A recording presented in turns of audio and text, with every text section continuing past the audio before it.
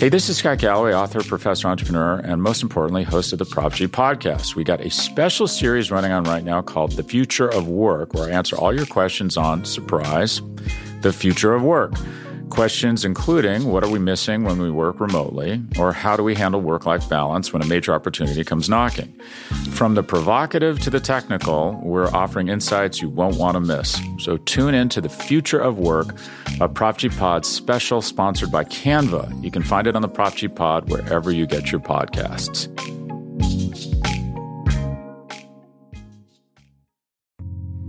You're listening to the Vox Media Podcast Network. Well, hello there, everybody, our friends. We are back on the other side of the double header for UFC 259 post-fight coverage here on MMAfighting.com. This is the UFC 259 post-fight show. I know I sound like Jim Nance at the Masters right now, but I got a wife upstairs sleeping. I got a 7-year-old upstairs sleeping. I ain't messing with that. I'm not doing it. No matter what happened tonight, and a lot happened tonight. 3 title fights, 2 champions retained, 1 new champion in a historic and sort of unfortunate way. But we're going to talk about this with all of you guys. I am Mike Heck, and only joined by one person. We're going to get through this 30 minutes or so. We're going to try to break down as much as we can on the ones and twos. The co-host of the post-fight show, the incomparable E. Casey Leiden. There he is. You're like a Ron Burgundy. It's a beautiful thing. Thank you. Stay classy. Stay classy. Stay classy, everybody. All right, well, let's get right into this thing. We see the 2 names on the top of the bill here. Blachowicz versus Adesanya. That was the main event. Jan Blachowicz, despite being a 2-1 underdog, comes through. Unanimous decision. Wins on all 3 judges' scorecards, 4 rounds to 1. Even got a pair of 10-8 rounds to wrap this up. So it was 49-46. 49-45 times 2. Your thoughts on the main event, the scoring, and Jan Blachowicz getting his first successful title defense? Actually, I think everything that Dana White said at the post-presser was pretty much accurate, especially if the 10-8 rounds for rounds 5, I assume. There were not 10-8 rounds. There were solid 10-9s. But and the 4-1 score, as far as 4 rounds to Jan and 1 round to Izzy. I don't agree with it. I can see that with round 1 going to oh my god, it's so late. I'm sorry. With round 1 going to Jan, round 2 going to Jan, because rounds 1 and 2 I think were pretty close. And depending on the angle of the judge, I could see it.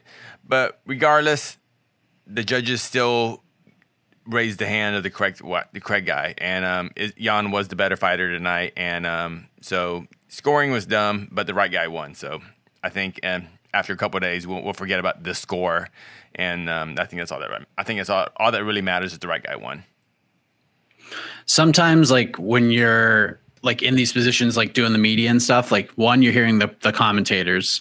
2, you're seeing the reactions on Twitter. And I felt like things were all over the place. Like I saw people after 3 rounds saying it's 30-27 Adesanya. I'm like, okay, I don't know if I agree with you on that though. I didn't see 30-27. I just didn't. I had Blachowicz. I had 29-28 Adesanya after 3, but I didn't see Blachowicz down 3 rounds. I didn't think there was a case to be made for that. We pretty much saw the fight the same. Rounds 1 and 2 for Izzy. I'm sorry, rounds 1 and 3 for Izzy, and rounds 2 being a very close round, but I think we both gave it to Jan, and 4 and 5 were pretty easy to call for Jan. So the right guy won. It was I think Jan Blachowicz finally used that size advantage, and that size advantage really becomes a much bigger advantage once he goes to the ground. And I think that was the difference. I think that's what we kind of, if Jan was going to win the fight, I think that's kind of how we saw it. I mean, I picked Izzy. I know you picked Jan by decision.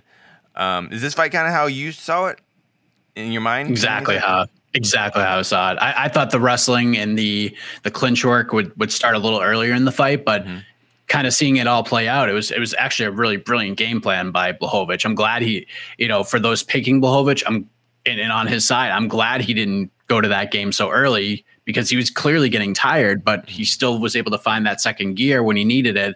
But had he gone to the clinch and gone to the wrestling really early in the fight, who knows if he would have been able to do that in the 4th and 5th round. So I actually thought it was a pretty smart game plan on his part.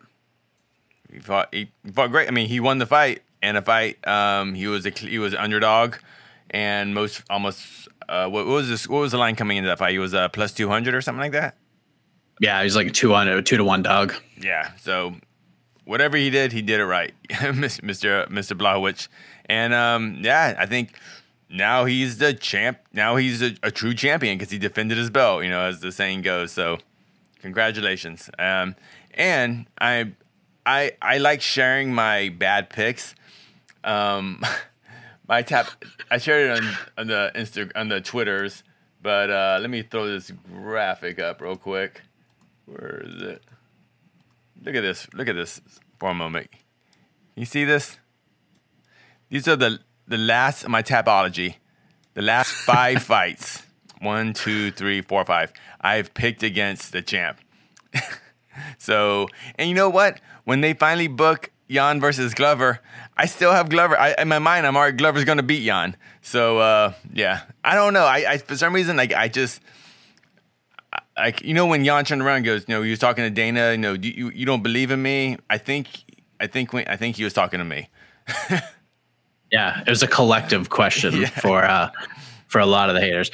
I will say this, coming out of that fight, I felt like the MMA gods owed us something, and they paid us all back in a big way because of what happened in the bantamweight title fight, which we'll get to in a moment. Because the way that ended, I feel like the MMA karma, so to speak, kind of came around in a good way because, one, we got a title defense from Jan Blachowicz. I feel like this is one of those. Listen, did it blow the doors off? No. Was it one of those fights that we're going to be talking about for years to come? Probably not. But it's a win, and it's a respectable win. It's one that he's going to get respect on his name, so that's great. We got Adesanya handling the loss like an absolute legend. Fantastic. Love when that happens. And 3, the fight that is supposed to happen is going to happen next. We're going to get Jan Blachowicz versus Glover Teixeira. New England's own Glover Teixeira is going to get his shot at the 205-pound title. And had Israel Adesanya won tonight, it probably wouldn't have happened. But not that we're rooting for Adesanya to lose or anything like that, but the right thing that was supposed to happen happened here. You know what I mean? So I feel good coming out of this main event. I think all things considered, this is the right thing to happen. Oh, absolutely. Absolutely. If Izzy would have won, while I'm sure Dana White would have enjoyed that with all the, the potential for giant blockbuster pay-per-view, Glover finally gets his second shot at the title again, and deservingly so. And with Glover's age, I think he's 41 right now. I felt like Glover's been 41 for 10 years, to be honest. But it's great. I'm really happy for those two gentlemen to fight and for all the marbles, because they have paid their freaking dues, and that's just good. It's nice that there's unless John Jones just says I'm coming back down to 205 or something crazy like that. Barring anything crazy, yeah, the two guys that the number one contender will be fighting the champion, and sometimes we don't get to see that enough in MMA, in the UFC especially. So it's happening. So good times. In a weird way, I actually think because of the way Adesanya handled himself, I think his stock actually rose on the loss tonight in a strange way, because it's not that listen, this all we were looking towards with this fight, if he won, was when are we going to get Adesanya versus John Jones? And maybe it's just not the time for that fight to happen, and that's fine. And it's not like it still can't ever happen. Adesanya can go back down to 85. Clearly, that's where he's at his best, physically, mentally, in the octagon, competing. And there's some fights for him there. We've got the Whitaker rematch. There's Darren Till, who could be the favorite if he beats Marvin Vettori. You got Marvin. You got Derek Brunson. You got Kevin Holland. You got lots. The well is not dry. We could have a sober Costa. Sober Costa. I don't think we're ever going to see that fight again. I don't think we'll. Maybe a game of drunk poker or something, but we're not going to see those two fight anytime soon. I don't think so. But that was the main event. it is what it is. Blachowicz gets the win. Probably not the outcome the UFC was hoping for, but at the end of the day, I think this is a good thing for everybody at 205. Even good for Izzy. Gets him back down to 185. He could focus on really cleaning out that division. That's his big goal. And I think I kind of think everyone comes out a winner in that fight. Even though Adesanya gets his first loss, it's not the end of the world. It's not taken as such. I don't think it's going to affect him along the way. It was one of the most respectable losses you can have in a title fight, if that makes sense. Especially for a guy to lose his perfect record. I mean, a lot was on the line for Izzy, in the sense of a lot was on the line in the sense if he had won, like, oh my God, I don't know, the doors would have been just crazy. Like kind of like when Conor beat Aldo, like, oh my God, nothing. The MMA world is not going to be the same once Conor was able to throw that belt around on him. If Izzy would have got 2 belts tonight, like everything would have changed in the sport. I really feel. And as far as like for Izzy in the UFC, that would have been beneficial. But I think for every contender underneath, it would have kind of sucked. So there you go. Congratulations to Jan Blachowicz. He gets it done, and still the UFC light heavyweight champion of the world. Co-main event, another and still. Amanda Nunes defeats Megan Anderson. Took her just over 2 minutes to get it done. I saw the video. I don't know if you saw this, of the video of like Megan Anderson walking in to the building. She kind of had that sort of worrisome look on her eyes. So I was curious what she was going to look like when she walked to the octagon. And when she walked she looked like a completely different person. She looked ready to go. She didn't look overwhelmed by the moment. And I was like, okay, maybe this Megan Anderson that we've been talking about that could make things interesting is gonna show up here. She took one punch from Amanda Nunes, that right hand to the dome, and everything changed. That was it. Whatever like championship will was in her just kind of left her. That just shows just how powerful Amanda Nunes was. But as soon as that right hand landed, I was like, oh boy, this is just not going to go well. Did you kind of have that same feeling once that first punch landed?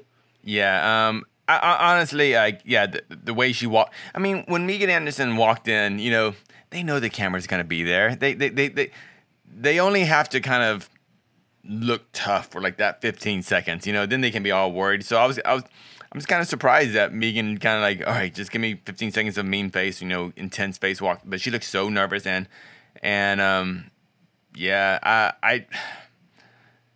coming into the fight, I did pick Amanda Nunes, but I was hoping it was maybe. I was just being positive, and I was hoping for a more competitive fight. I mean, I still thought Megan Anderson winning was a long shot, but I was just hoping at least hit Amanda once, so we all can go whoa, before reality sets in. But I guess that that James Krause kind of magic pill we were kind of hoping for just didn't develop, and just turned out to be one of Amanda Nunes is probably most easy. I guess easy. I mean, I don't call anything easy because she obviously was a big training camp, but just from an outsider watching it, it almost looked unfair, to be honest. Yeah, we were kind of. I know, like one of the narratives said, I think it was like, well, now Amanda has like these different things in her life. She's a mom. Maybe she's not getting the sleep that she would normally get, having a baby in the house and all these different things. Like maybe, with her being a mom and everything she's accomplished, maybe the fire's not there anymore. But clearly that was not the case. There's probably more fire in her now than ever before. And I know this is a 2-minute win, and it's a fight that she was like a 10-1 favorite. That fight lasted 2 minutes. I felt like that fight lasted like 30 seconds. I know, right? Yeah. I'm sorry. Yeah, I was like, whoa, 2 minutes? I really thought that fight was like less than a minute, to be honest. I just don't know what to do with her from here because, there's Juliana Pena. Dana White didn't seem to like, he was like, yeah, we could do that. There's GDR. There's Aspen Ladd out there.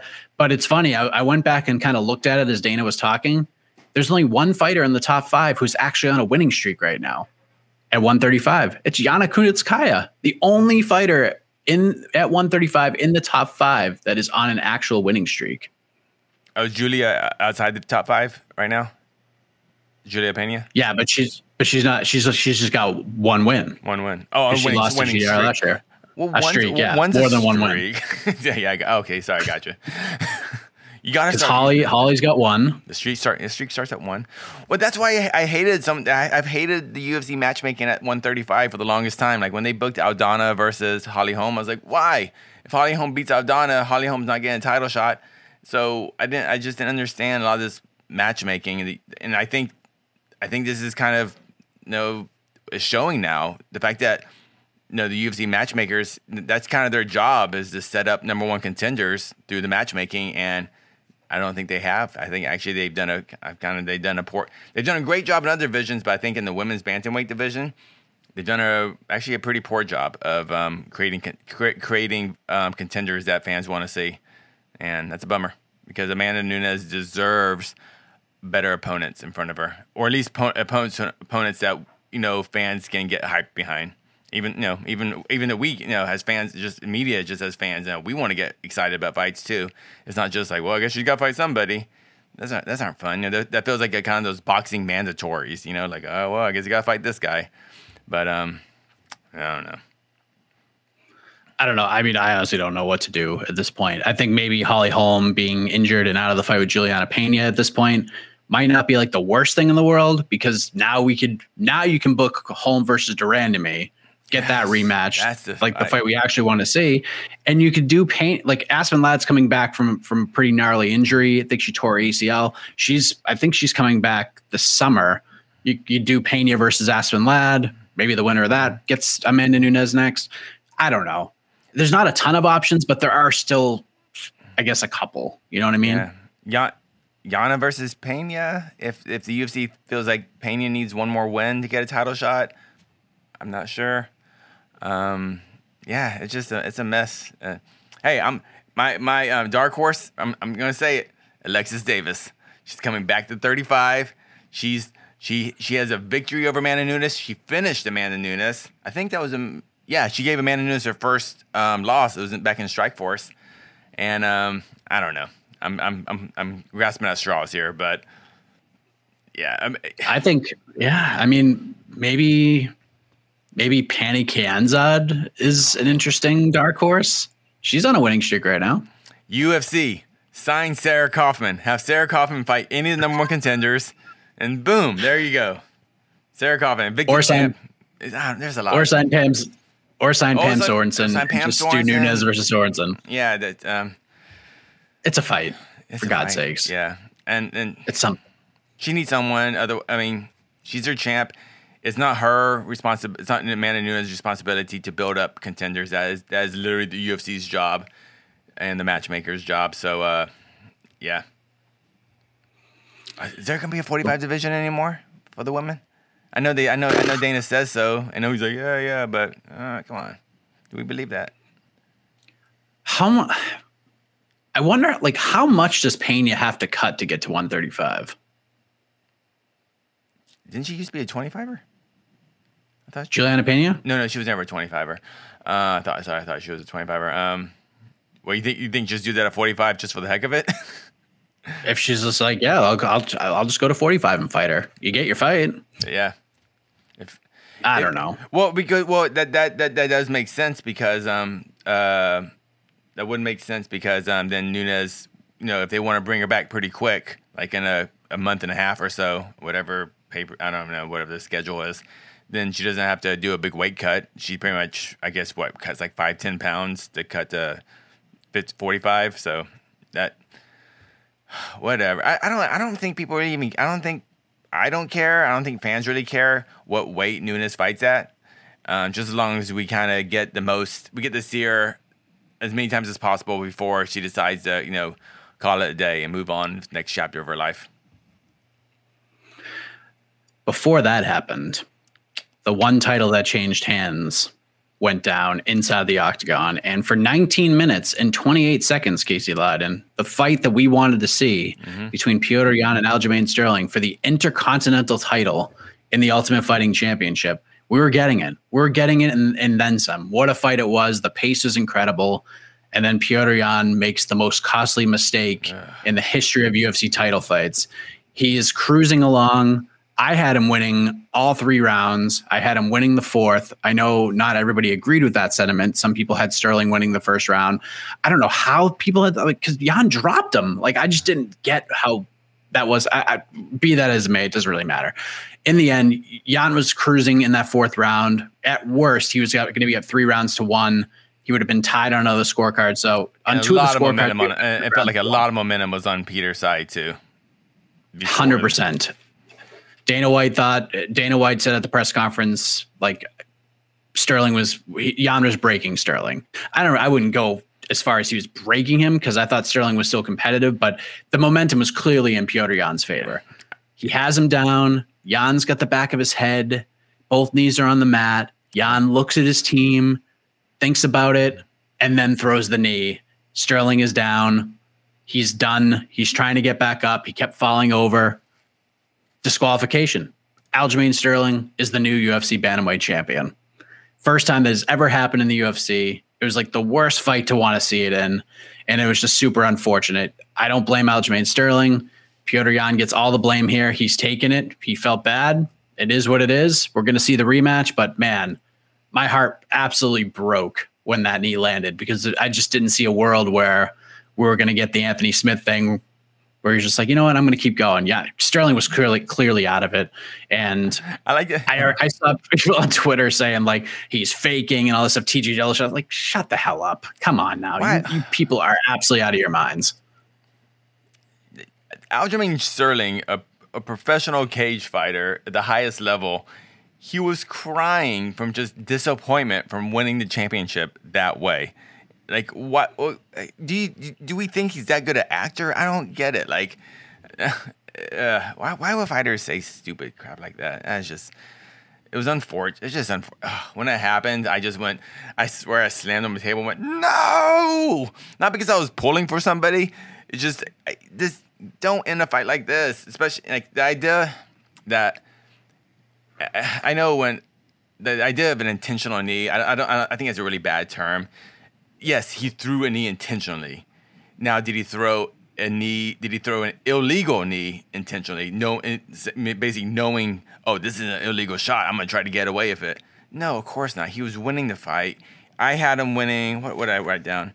I had Jan winning rounds 1.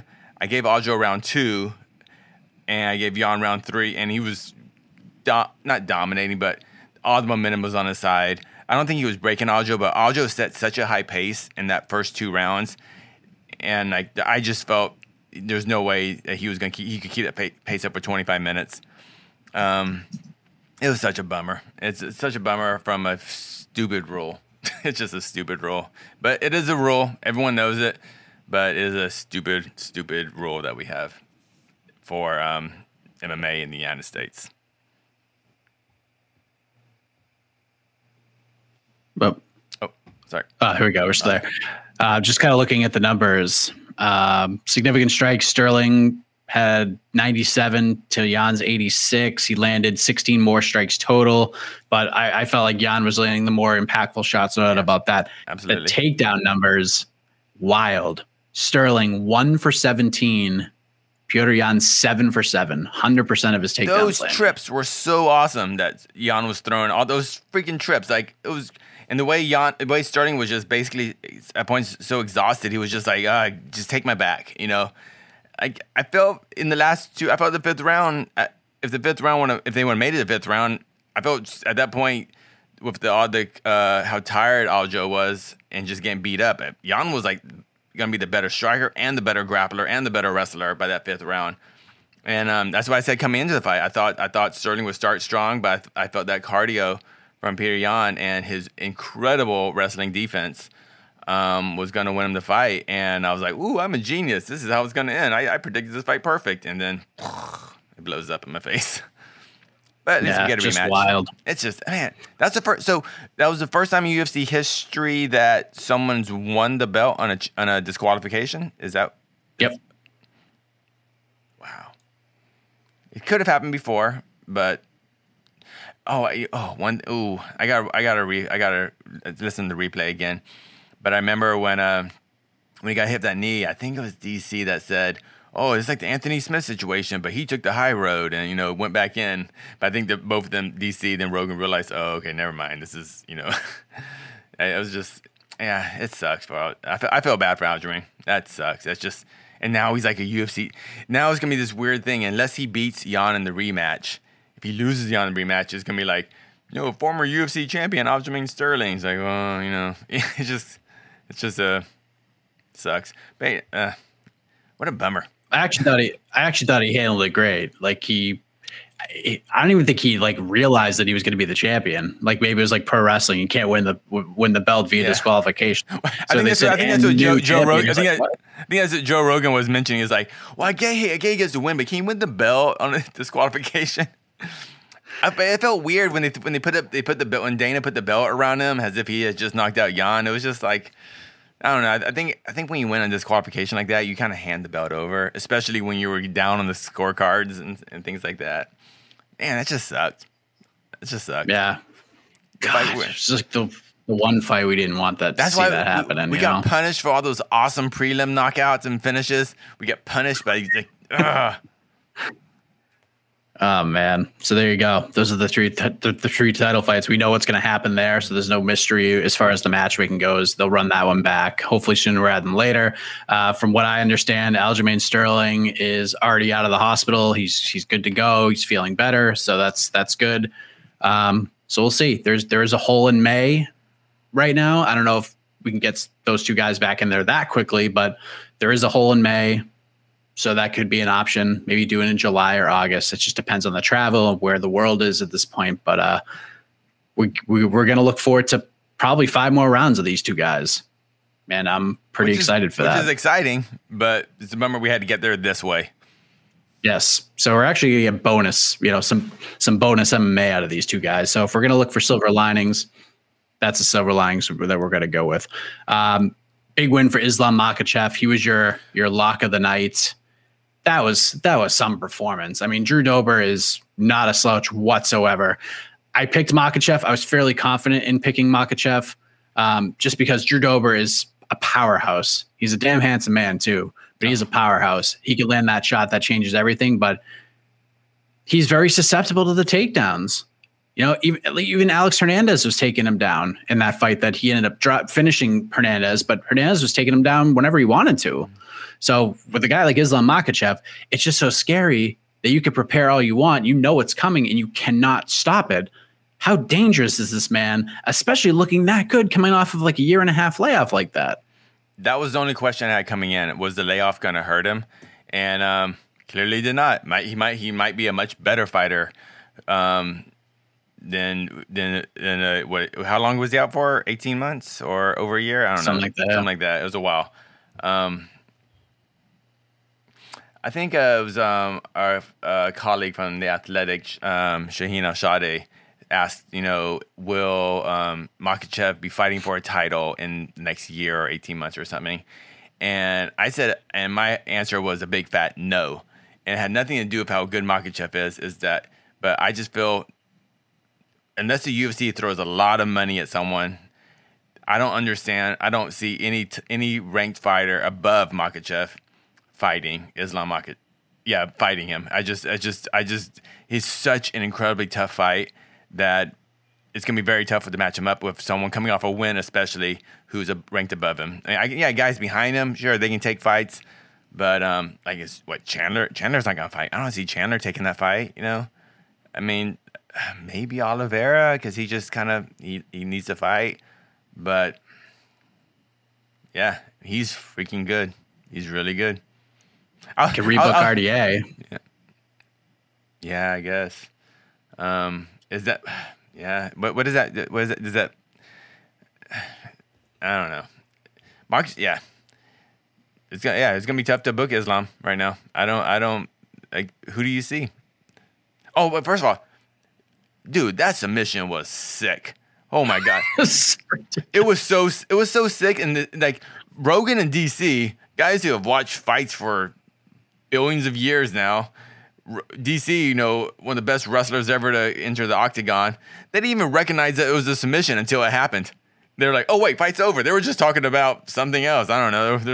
And they're like, oh, fight's over. I guess it was on one. It was just like, and when he just put that squeeze on, and like, it's like, good Lord, and like all of a sudden, Makhachev's like his back got like 50% wider, and like extra muscles started popping out when he put that squeeze. That like, I guess that kind of arm triangle. I gotta look at it again.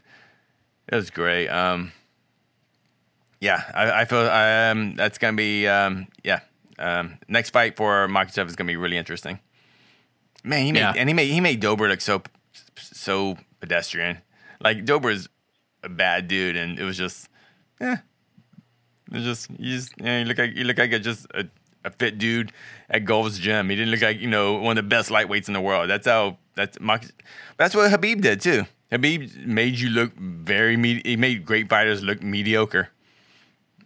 And he called for Tony Ferguson after that. I don't see Tony Ferguson taking that fight. Doesn't make any logical sense for him to take that fight. So I do have an idea. I think I have the perfect idea, and you'll hear that idea tomorrow on to the next one. Actually, later on today, probably in like the next 7 hours we reported. So great win for him. He looked great. We'll see what happens with him. There's a lot of options, and he's favored against a lot of these guys. He could beat anybody in this division, in my opinion. So I would favor him against honestly everyone. To be honest, I can't.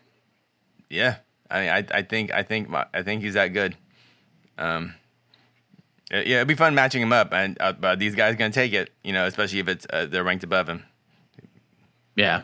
I think there's one fight that makes tremendous sense, and there's been some heat building up between these two guys for a couple of years. Ooh. You guys could probably figure it out by then. Alexander Rakic gets a win over Thiago Santos. He's 14-2. He wants a title fight. He's not going to get that title fight, obviously.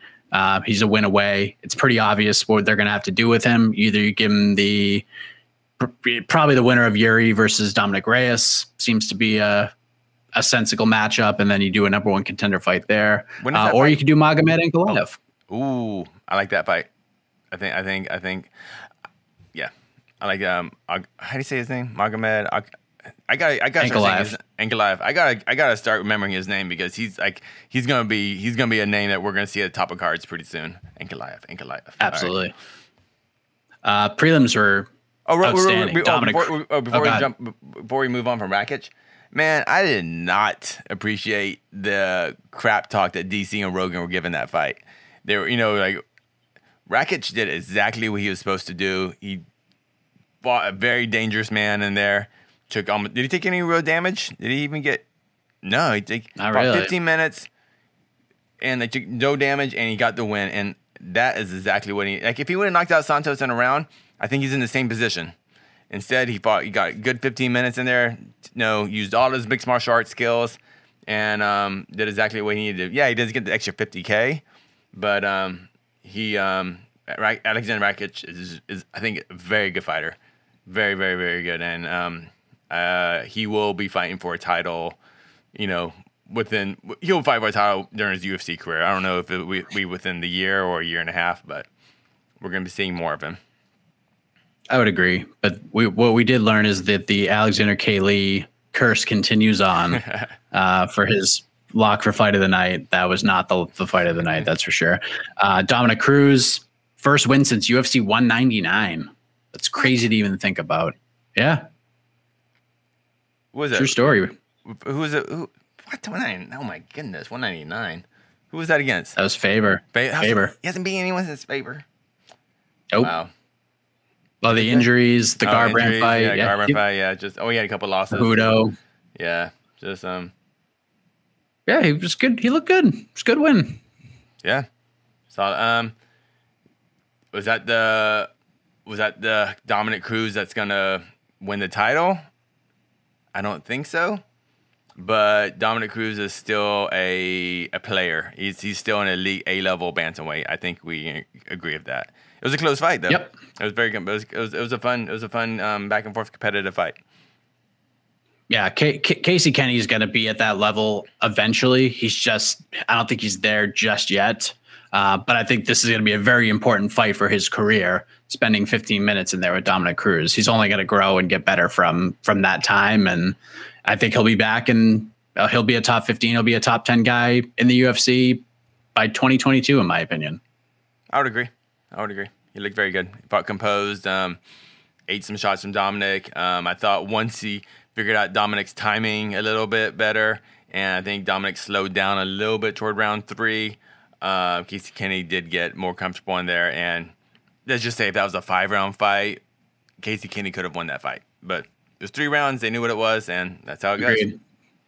Yeah, I think if he going back and watching it, I think he would want to start a little bit faster. Yeah. It's hard. It's hard when you're fighting a guy like that. You're in there, you're watching him move around, and you're like, damn, this is like everything that was advertised. Dominic, yeah. But much like Adesanya, I thought Casey Kennedy was one. Casey Kennedy was one of those. It's about as respectable a loss as you can have. Sure. He got to judge. You got to judge the score for him. Yeah, so. right. Yeah. Split decision. There you go. His teammate, however, Kyler Phillips, had a great night at the office. What a performance against Yadong Song. Unreal. He looked tremendous, man. The Matrix himself. I was wondering if like his style would be like kind of kryptonite against a really technical, powerful guy like Song. I picked Song to win. Kyler Phillips proved me wrong. This guy's the real deal, Casey. He is a legit bantamweight. He's going to be a ranked fighter come Tuesday. And I'm excited to see what is next for him, because him versus pretty much any of these guys from a stylistic perspective is a fun fight. Dude, the freaking bantamweight division just rules. It just rules. And actually, I was busy doing some other work on the site, so I didn't get to watch that fight as close as I wanted to watch it. But yeah, I was impressed by Kyler Phillips. I pick Song to win. But Mr. Phillips really impressed me. He looked great. Askar Askarov looked great. He should be fighting for the title in his next fight. No doubt about that. I think he earned himself a title shot. I hate the fact that he missed weight. That sucks, but doesn't matter. I mean, listen, the way he beat Joseph Benavidez tonight, his next fight should be for the belt against the winner of Moreno. Unless Moreno wins, then we're going to get a trilogy fight. But if Figueiredo goes out there and beats Moreno on June 12th, it's Figueiredo versus Askarov. No doubt about it. I don't know. You don't know. What about Did he already beat Pantoja, right? Askar? Yeah, he's beat everybody. Yeah, except he had a draw with Moreno, which he should have won, but it is what it is. Do you think, you know what? For the men's flyweight division, yeah, I don't think moving the needle is that important to the UFC. They just need contenders in there. And I hope the UFC can tell us a little more about him through some video packages, because he seems to be a very interesting dude with a very unique background. And I don't know very much about him, other than I know he has 70% hearing in one ear and 40% in the other. That's really all I know about him. So yeah. It's a good win for him. He capped off the flyweight action for the evening. Kai Kara France, what a comeback win against Rogerio Bontorin. That was so cool. That was crazy. That was crazy. How many times, DC turned into Joe Rogan in that fight? We're like, it's over. Oh, it's over. And then when it was actually over, we weren't sure if it was over. It's like, that was using that brand new dad strength. That was an awesome fight. That one fight. I didn't win fight of the night. They gave a performance of the night. Interesting. Performance of the night. I could have won fight of the night too. For that 4 minutes 55 seconds. Tim Elliott gets a big win over Jordan Espinoza. Go back and watch that if you didn't watch it. There's so much to dissect in and out of that fight. It's just wild. I'm not going to dive into what was said about the domestic violence stuff, because we only know one side of the story. We know it from a social media direct message, so we have no idea what happened. So we'll just leave it at that. But good win for Tim Elliott. Awesome. James Krause Juju definitely rubbed off on him. No doubt about that. How about Kennedy and Shakuku? And Zachuku. Man, I'm sorry. Made me look like $1 million. Knocked out the upset pick. No one picked him. I picked. Gets it done. Carlos Ulberg's going to learn from that fight. No doubt about that. Big win for Kennedy. He's got a great story. Carlos Ulberg will be back. He's, first team handsome. No doubt about that. and he's a legit guy. He lands some big shots. They got to be careful though with Olberg because being only 3-1 now with 4 fights, MMA fights total. All of a sudden, if you lose your next fight, 3-2, like it's just coming of that. Obviously you're a 500 fighter. That's just not good. If you a couple more losses in the UFC. So hopefully the UFC. He seems like a good dude, exciting fighter. Just obviously, I thought Izzy broke it down pretty well in his post presser, just saying Olberg I don't want to say octagon jitters, but like it was a big fight for him, and flying across the world, for this fight, in UFC Apex, it was a big deal, and he got, I think, abnormally just tired in that fight, and his fundamentals just went out the window. And I just in fighting a guy like Kennedy, who we haven't seen how much you call him Kennedy, like he's my buddy Kennedy, but like fighting a guy like Kennedy, Kennedy just had more experience, and he was able to withstand those body shots, and I think it really all the offense being just ineffective for Olberg really actually broke Olberg until he was just getting countered too much, and like they said, he was not moving his head. And then when he did move his head, he actually moved it right back to the center line again, and that's when that big hook landed and put him down. So super fun fight. That's what prelims are for. So like that. Yeah, we had 5 finishes in a row to start the night. Kennedy was the 5th. Sean Brady, another finish, 2nd straight submission win over Jake Matthews. Can we stop with the Sean Brady's not the real deal conversation? Because the guy is the real deal. That win sealed it. This dude is legit. I'm sold. I wasn't super high on Brady. Maybe because that giant back piece just kind of threw me off sometimes. I was just like, geez, that's a really big, whatever, devil mask or something. So I don't know, maybe I just didn't take him seriously enough. And I've been high on Jake Matthews for a while. I thought like he was going to finally get into that groove where he's gonna be like a legit top 10 guy, but not tonight. John Brady looks that really fight good. That fight almost went the way I thought it was going to go. The first round was a little surprising because Brady was able to do what he wanted to do on the ground and get it down quickly. I thought Matthews was going to have a lot of success on the feet in the first round, but man, great performance of Sean Brady. It was a dominant one from start to finish. How about one name that we're not going to is just not going to get mentioned after these cards, which is unfortunate. Amanda Lemos. Good God, she got what a savage. Amanda Lemos should call the Las Vegas Police Department because she got robbed of $50,000 tonight. How did she not get a performance bonus? That was 100% just start to finish ass kicking. Good Lord. Souza is a tough fighter.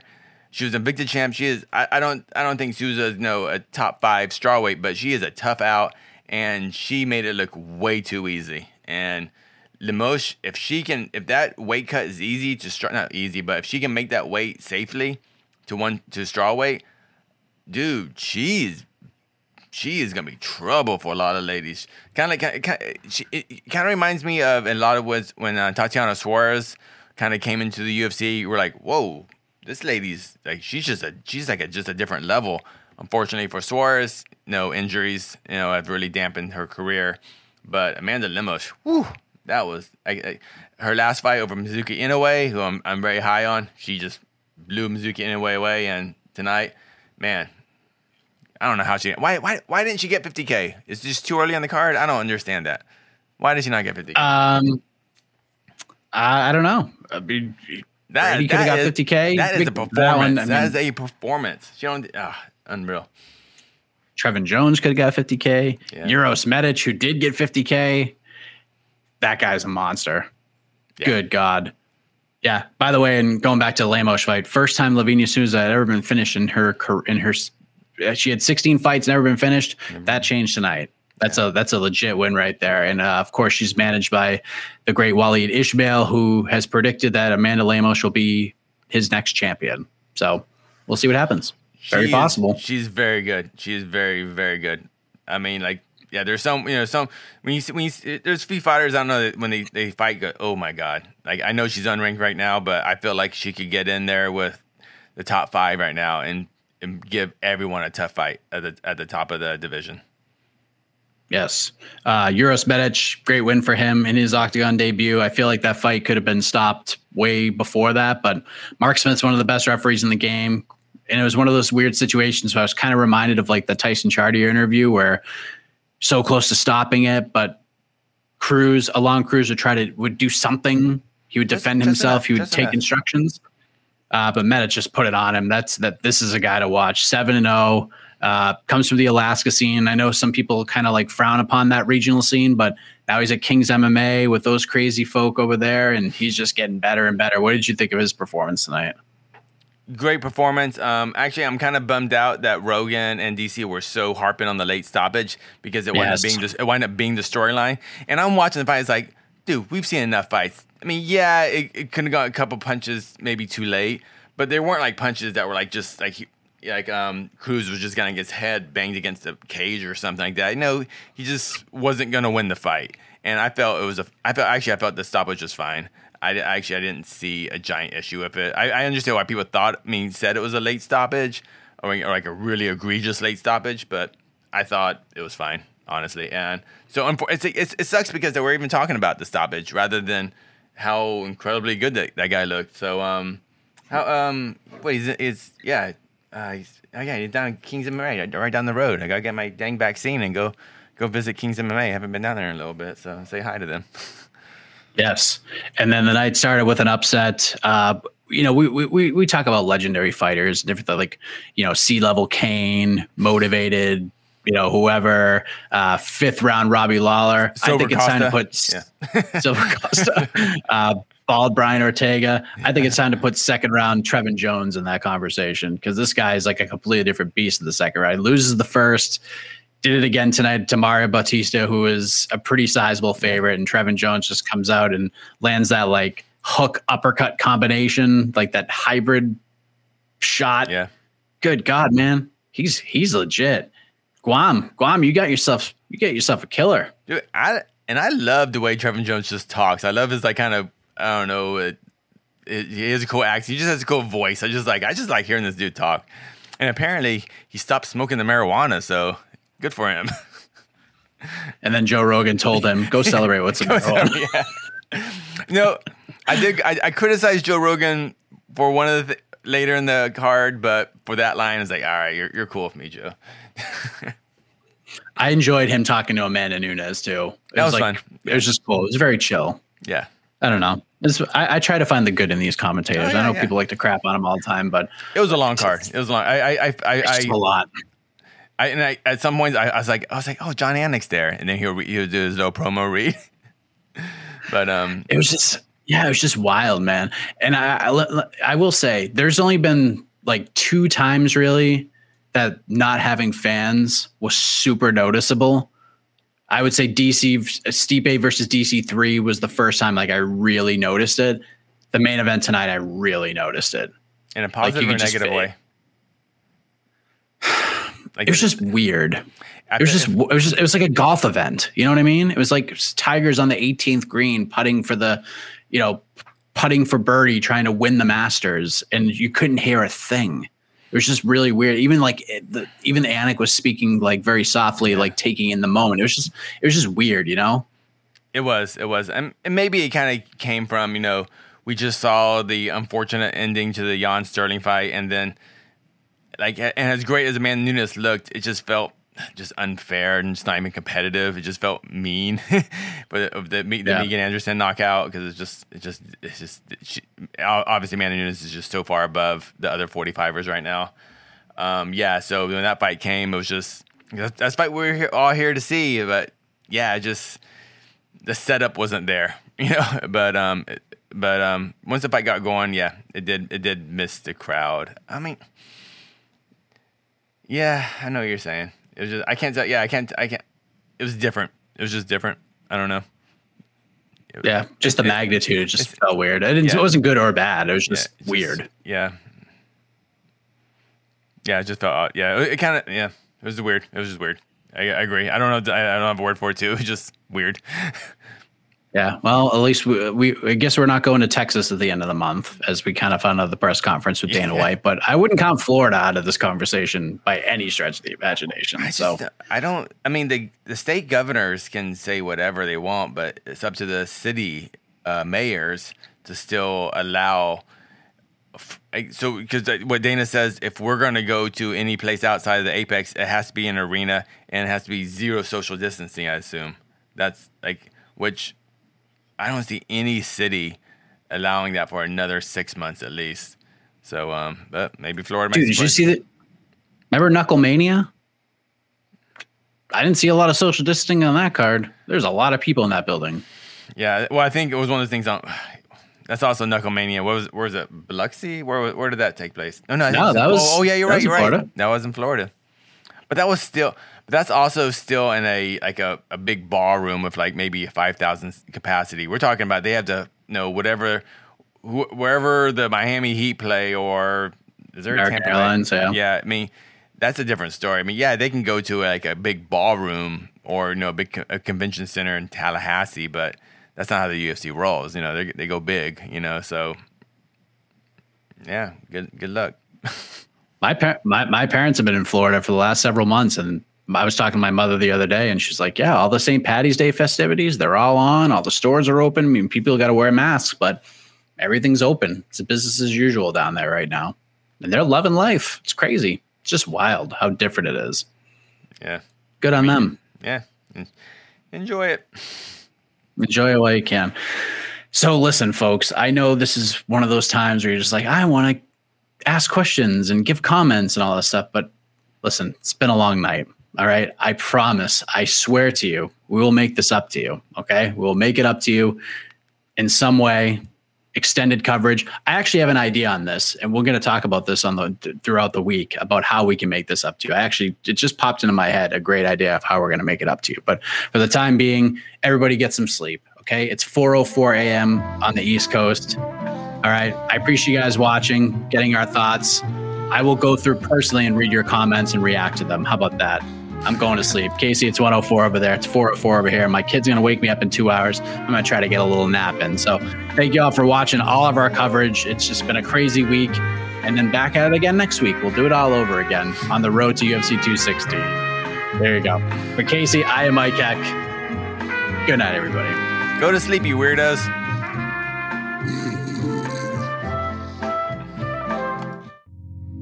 You're listening to the Vox Media Podcast Network.